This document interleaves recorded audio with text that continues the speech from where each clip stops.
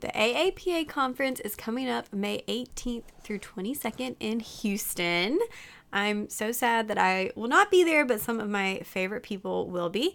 So I want to make sure that y'all know who to look out for. So if you're heading down to the conference, make sure you go by the blueprint and Rosh review table. They're giving away all kinds of stuff. Stethoscopes, seats in the review course. They're talking about how Rosh Review has joined Blueprint and what that looks like. But definitely go stop by, say hi, get some swag, tell them I said hello, and it'll be a really good time. I'm sure y'all will have an awesome time in Houston. Make sure you go to Torchy's Tacos, my absolute favorite, and spend some time in the exhibit hall exploring. We know that I love Rosh Review by Blueprint, and they have so many great resources. So whether you're looking for QBanks, pants review courses, now is the time. And usually there's some special stuff, so go check it out. A few weeks ago, I talked about the PA CAT, which is a new test that some schools are starting to implement for their PA school applications. And now I have more information from one of the researchers. So we just went to the source itself to get more info on this test. Welcome to the Pre-PA Club podcast. If you want to learn how to become a physician assistant, you're in the right place. I'm your host, Savannah Perry. Let's get to it. Okay, so after I posted about the PA CAT and did kind of an initial podcast video and or podcast audio and video, I've still been getting a lot of questions about it, and so I actually connected with the PA CAT people over that initial blog post, and they offered to have one of their main researchers, who is also a PA, come on and talk about the test, why they developed it, kind of the methods of developing it, and everything basically that you need to know about this test to feel prepared and kind of understand where they're coming from. So, I guess the jury's still out, but I see the usefulness potentially of a tool like this, especially compared to the tools we currently have, which I don't think are very useful. So we'll get into that once we get into the interview. But a few things first. And thank you so much for listening. My name is Savannah, by the way. I am a dermatology PA, and I also blog at thepaplatform.com. So I would love to have you check that out. If you did the personal statement course with me, I really hope you enjoyed it or are enjoying it if you're still in it. And I would love to hear if you got your rough draft done or if you feel like that was helpful. So if you didn't join, a few people have been kind of confused, but you can join at any time and you'll still get that 2-week email course to try to get a rough draft of your personal statement done. And that's at thepaplatform.com/personal statement.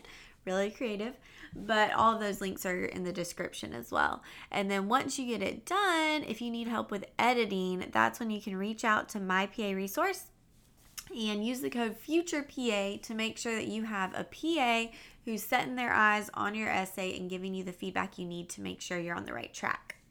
So a couple events that I want to talk about, and I promise we're getting to the interview soon.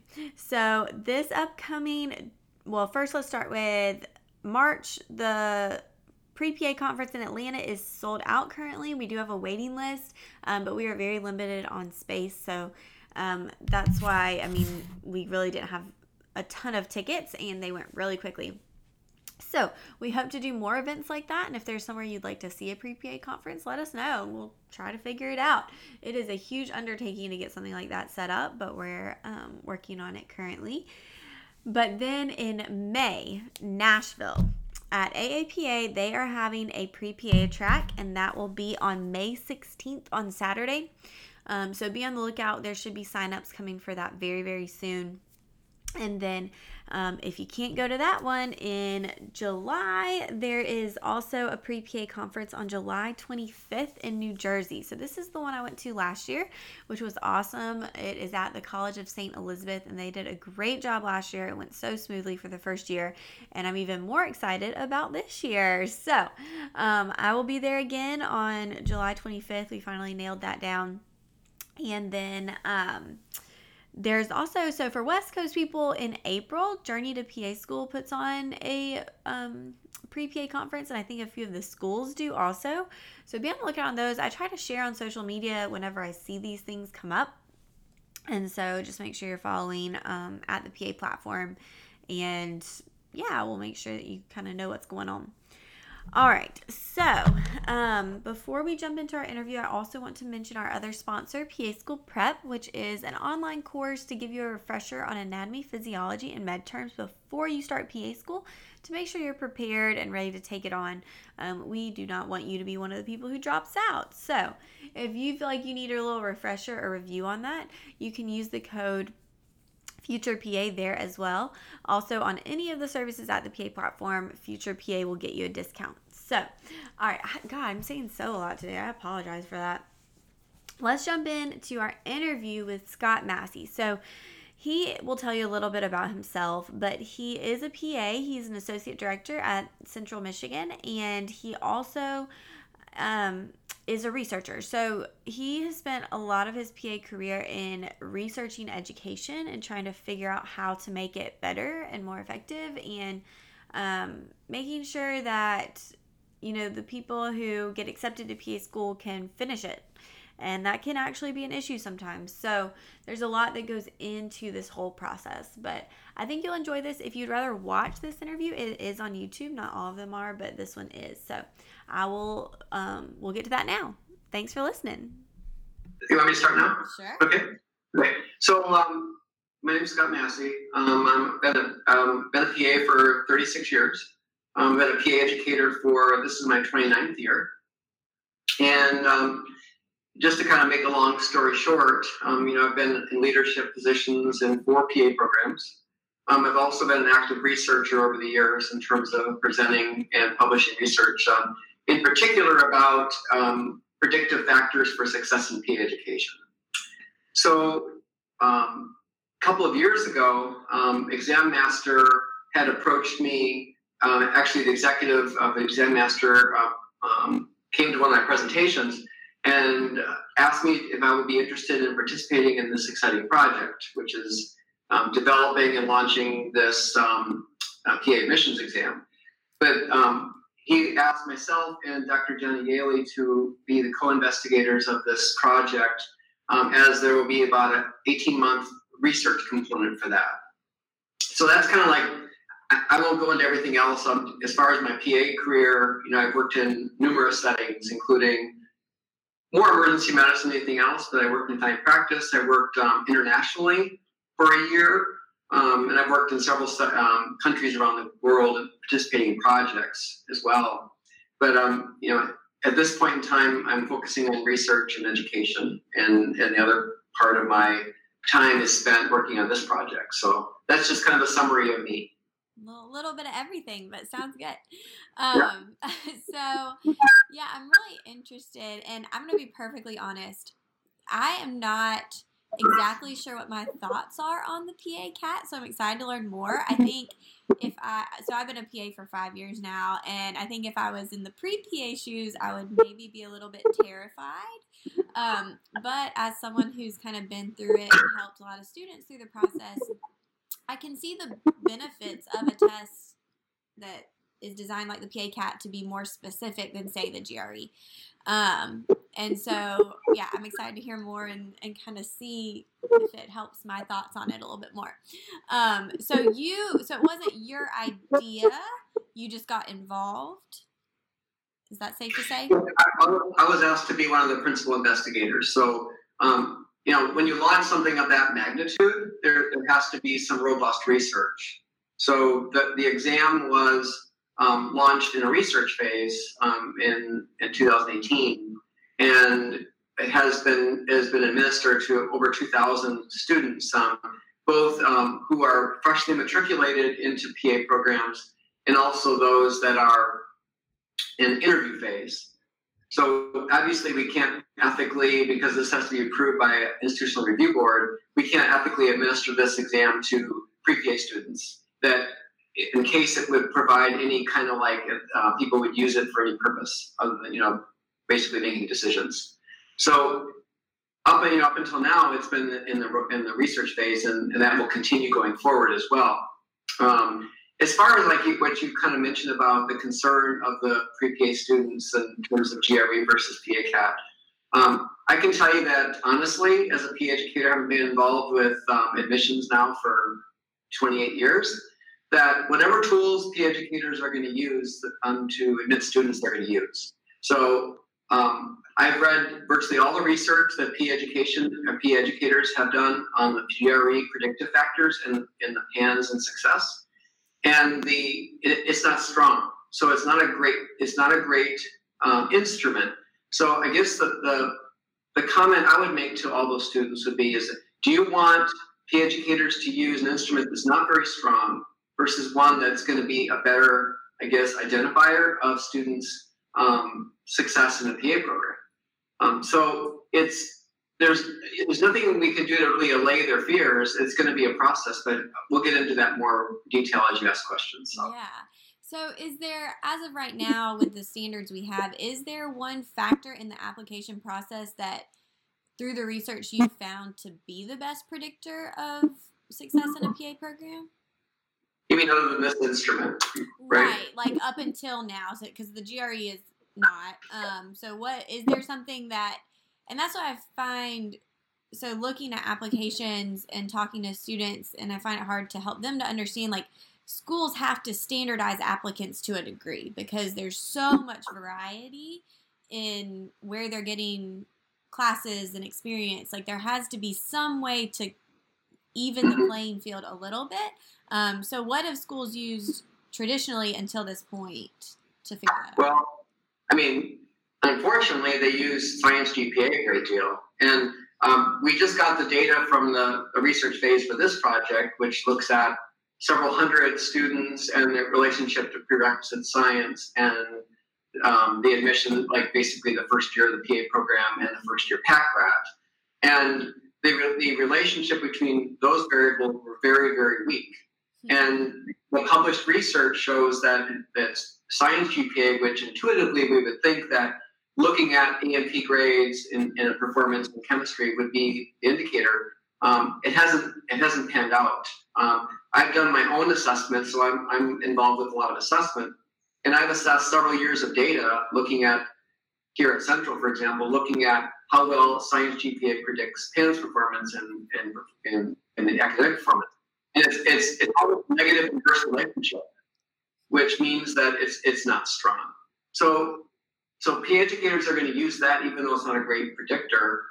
Interviews, I think interpersonal things are also probably one of the more important things. Trying to identify that, using MMIs. We use, these group interviews, personal interviews. I think looking at personal statements are important.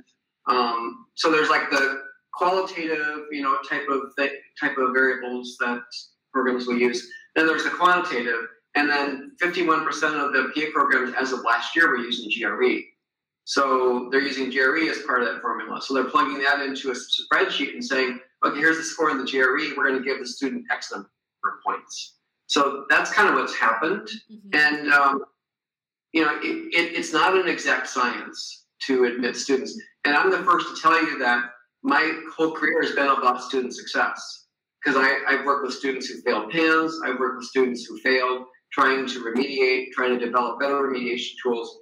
And at the end of the day, not every student who applies is able to handle PA school. So it's our moral and ethical responsibility to not admit a student that's not going to be successful. So it's a tough job that we in PA education have. So yeah. Okay, so what are the end points and end goals that the are you calling it the PA CAT, right? I want to make sure I'm saying that right.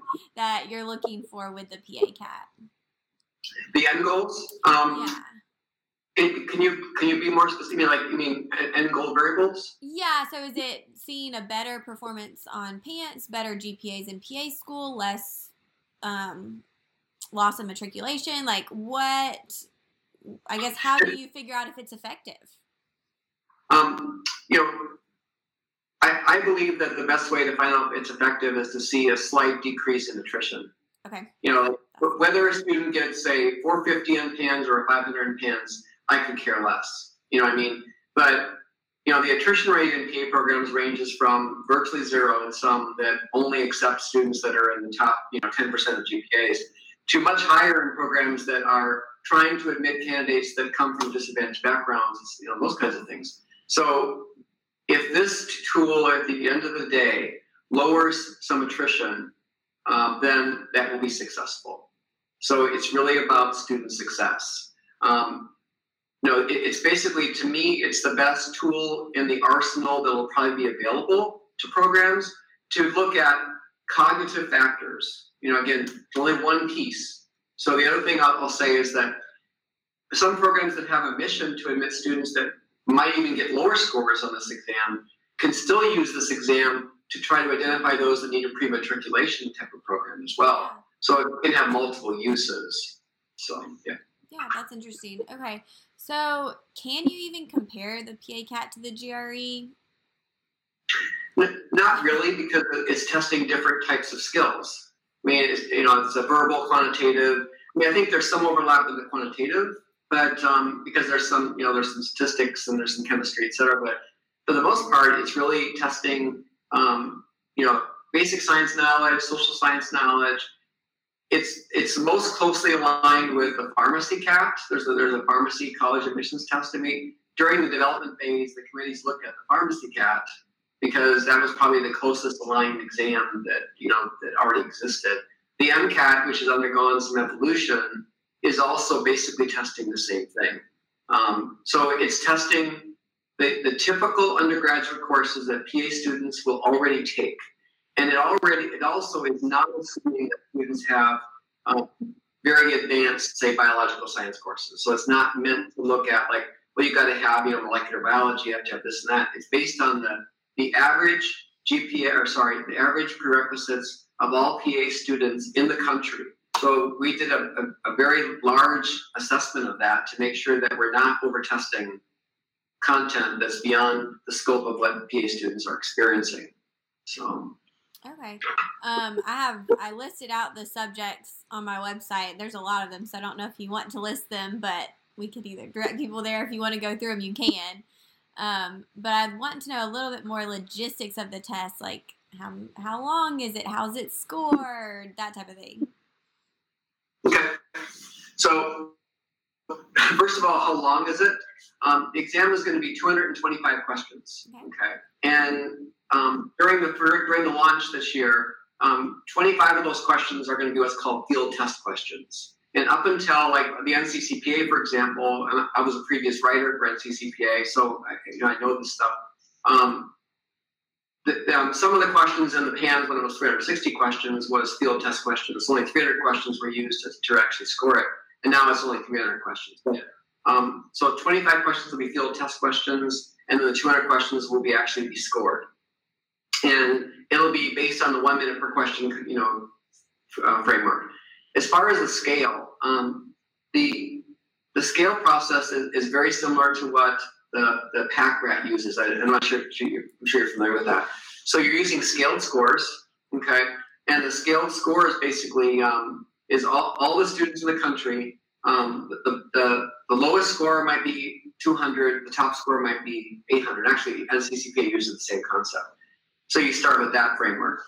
And then the students will find out where they score in terms of their percentile. So if they scored higher than 61% of all people, they'll be a 61. If they scored higher than 2% of the population, it'll be 2. So there'll be total scaled percentile scores and subscores, which we're combining the subscores, the biological sciences, A&P, chemistry, and social sciences. Okay. So cool. Is there any, I guess, with it being so new, is there any way to give someone this is the score you should shoot for that schools are be looking for, or we don't know yet? Not yet. Excuse me. So it's gonna take probably several years to get to that point.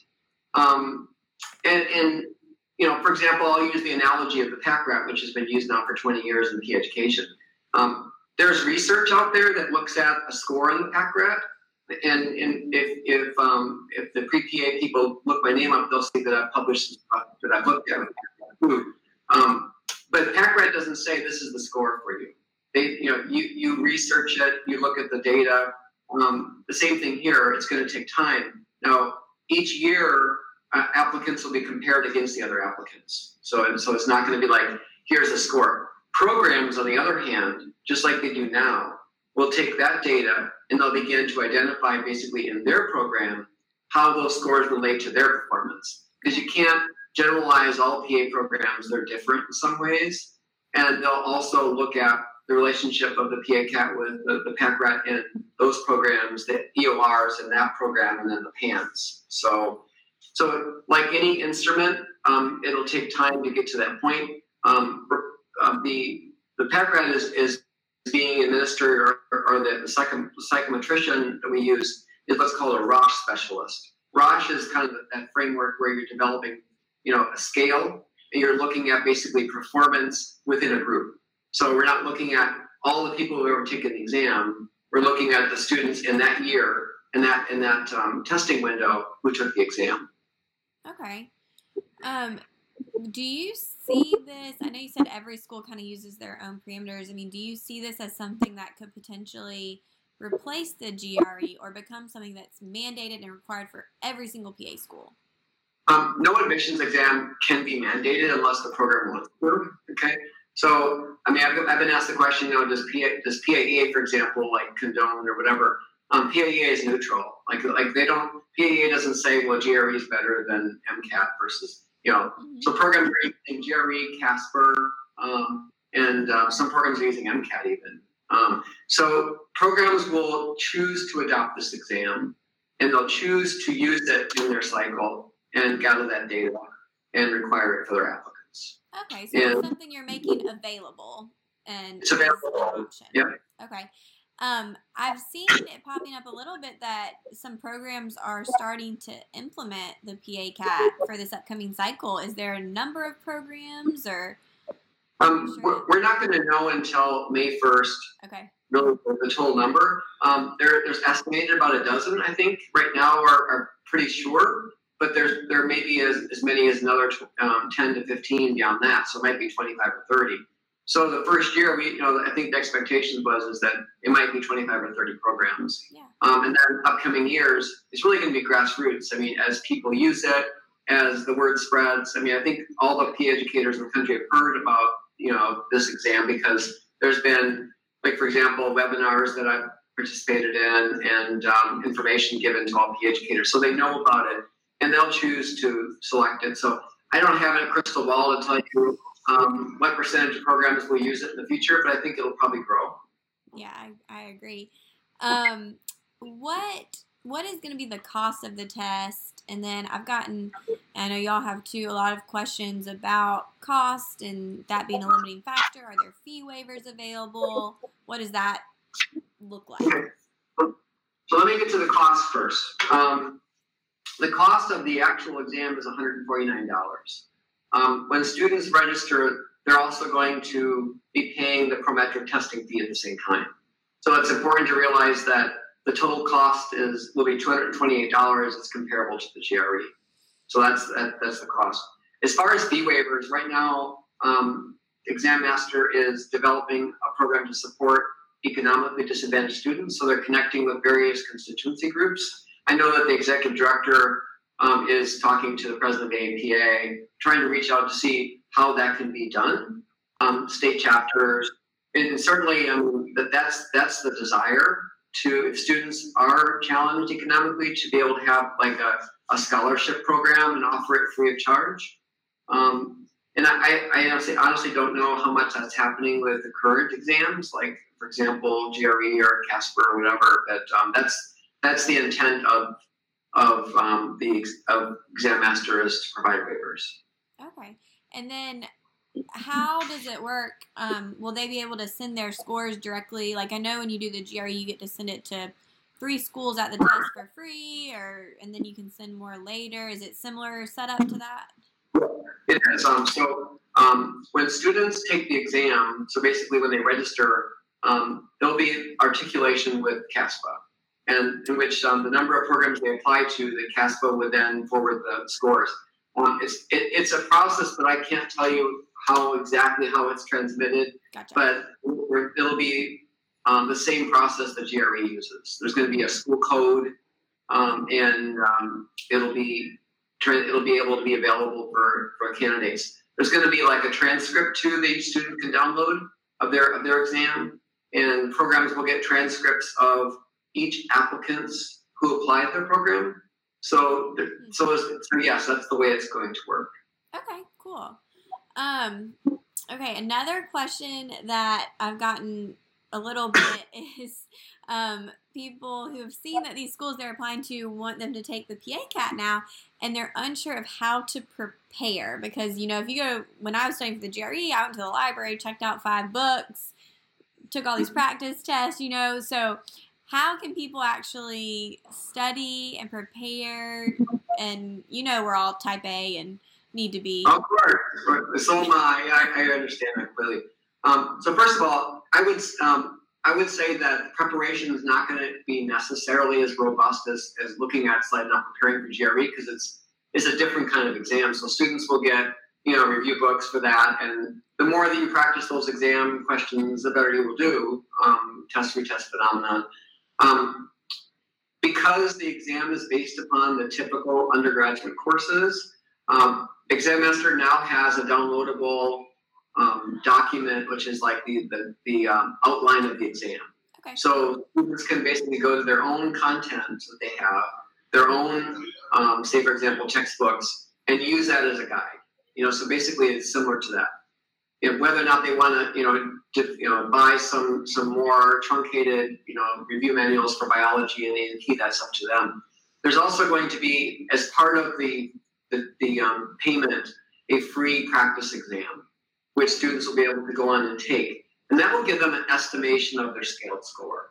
So if they go ahead and they take the practice exam and it says, well, you might score 450, which is lower, then that'll give them an indication they're going to have to probably do a little more study. And I can tell you that the outline is fairly detailed as far as its taxonomy. They can go into chemistry and review the concepts. And I think that depending upon when students have taken some of the courses, I know that many students, by the time they get to their senior year and they're applying to PhD school, it's been 3 years since they've taken inorganic chemistry. So that there may be topics they have to go back and maybe spend a little more time focusing on. But because the concentration of the exam is a little bit less for chemistry than, say, biology and animal physiology, it's not going to have as much of an impact on the scaled score as the other components. Okay.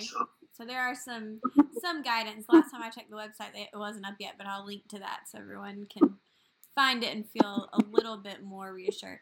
But yeah, okay. I think we've pretty much covered all of my questions. Are there any other questions that y'all are getting regularly, or? Let me run because we're looking at blogs a little bit. And let me see if there's some concerns that have come up. I've got. Y'all are on Instagram. Yeah. Let's see. How heavily weighted will it be used in the application process? That is depending. That's the program's prerogative. I'll tell you that the programs that have adopted so far are using it as one component. So like I mentioned before about, let's say if you look at all the points, GPA, interview, essay, everything, healthcare experience, everything, and then you have the PA-CAT, that'll be counted as one of the variables. So like some programs might use the percentile and say students that get in this percentile will get X number of points. So whatever they choose to use. So that's kind of, so it's going to depend, how it's weighted. And some programs are doing a watch and see approach, meaning that because it's relatively new, they're going to gather it, they're going to analyze the data and see in their program how it's working. So, I think that process is always going to be kind of like a cautionary, like any new instrument. The other concern I've seen kind of crop up is it's being implemented under people's feet. Basically, is they're studying for the GRE, now they got to take the PA-CAT, and the process of putting a new requirement for an applicant, is based on like if it's early in the cycle, something like an exam is permissible to include, and that is like before it's like months before the application is due. that's kind of like how programs will look at it. They will put it on their website. That means that they're applying for that program. They'll know ahead of time. It's not like we're implementing a new class. So I think applicants have to realize that individual programs have the prerogative of requiring various kinds of elements for their students. So same thing here. And I think I've spoken to a few directors that are choosing to make it voluntary in this year and kind of phasing it in. Okay. Are any programs, do you think, going to require both the PA-CAT and the GRE, or is that overkill? I don't know that to be sure. Everybody that I've spoken to and what I hear now in our committee is that they're choosing to basically go to PA-CAT and eliminate GRE. Okay. I personally eliminated GRE at Central 3 years ago. But again, I think the cost of students has to be concerning if you're requiring both exams. Yeah. So there was a comment, I think I covered this in terms of wanting to reduce attrition. There was one comment that says, well, the PAN scores are already high, why do you need another instrument? And I'm just going to go back to the one thing I said before is that if this instrument helps overall to reduce some attrition in PA students, then it's worth it. And so I think the message I would like to give to the pre-PA, the applicants is that this is about trying to ensure success. It's not about trying to eliminate people or, put more barriers for applicants. It's about ensuring that the people who are in programs have a higher probability of succeeding. And they also got to realize too is that when you take 5% to 10% attrition in programs across the United States, we're talking of hundreds of people that are being dismissed from programs across the country. So if that's lowered, it's worth it. Yeah, I completely agree. And I think sometimes too, it's difficult from, say, a pre-PA standpoint when you haven't been to PA school yet, and even people who have been there. So my class, we started with 44, ended up with 40, and one person that graduated in my class never passed PANCE. And it sounds small, 4 or 5 people, but for those people, that's life-changing. And so I think if there's something that could have prevented them or kind of indicated that maybe they weren't going to be able to succeed in PA school, that would have been helpful for them in the long run. And I'll also add that, many PA programs, myself included, will look at like any predictive variables where students might need more remediation along the way. So if you look at that, what some programs do is they look at applicants that get, say, lower scores in some classes. And they should intervene and say, okay, what do the students need? Do they need study skills? Do they need more support? Sometimes it's a number of things. Having sat down with many students struggling in the first semester, sometimes it's just study skills. And they have to adjust. But sometimes it's science knowledge and science aptitude, or the ability to handle the fast pace of a program. So even if it's looked at this way, is that if their score is lower and the program is a method student, it kind of puts them on the radar that people need some support. Maybe they need some more intervention. And I know I brought up the concept of the pre-matriculation concept before. Some medical schools do this. They admit candidates that have lower MCAT scores, and they require they come in and do a pre-matriculation review process. So I think it opens the door for some of those things too, not just I'm not going to admit you to the program because your score is X. Yeah, just the more information, the better. I think that's great. Where can people find out more about the PA-CAT, ask their questions, all that good stuff? Go to the PA-CAT website, pacat.com. I feel like I'm in a commercial here.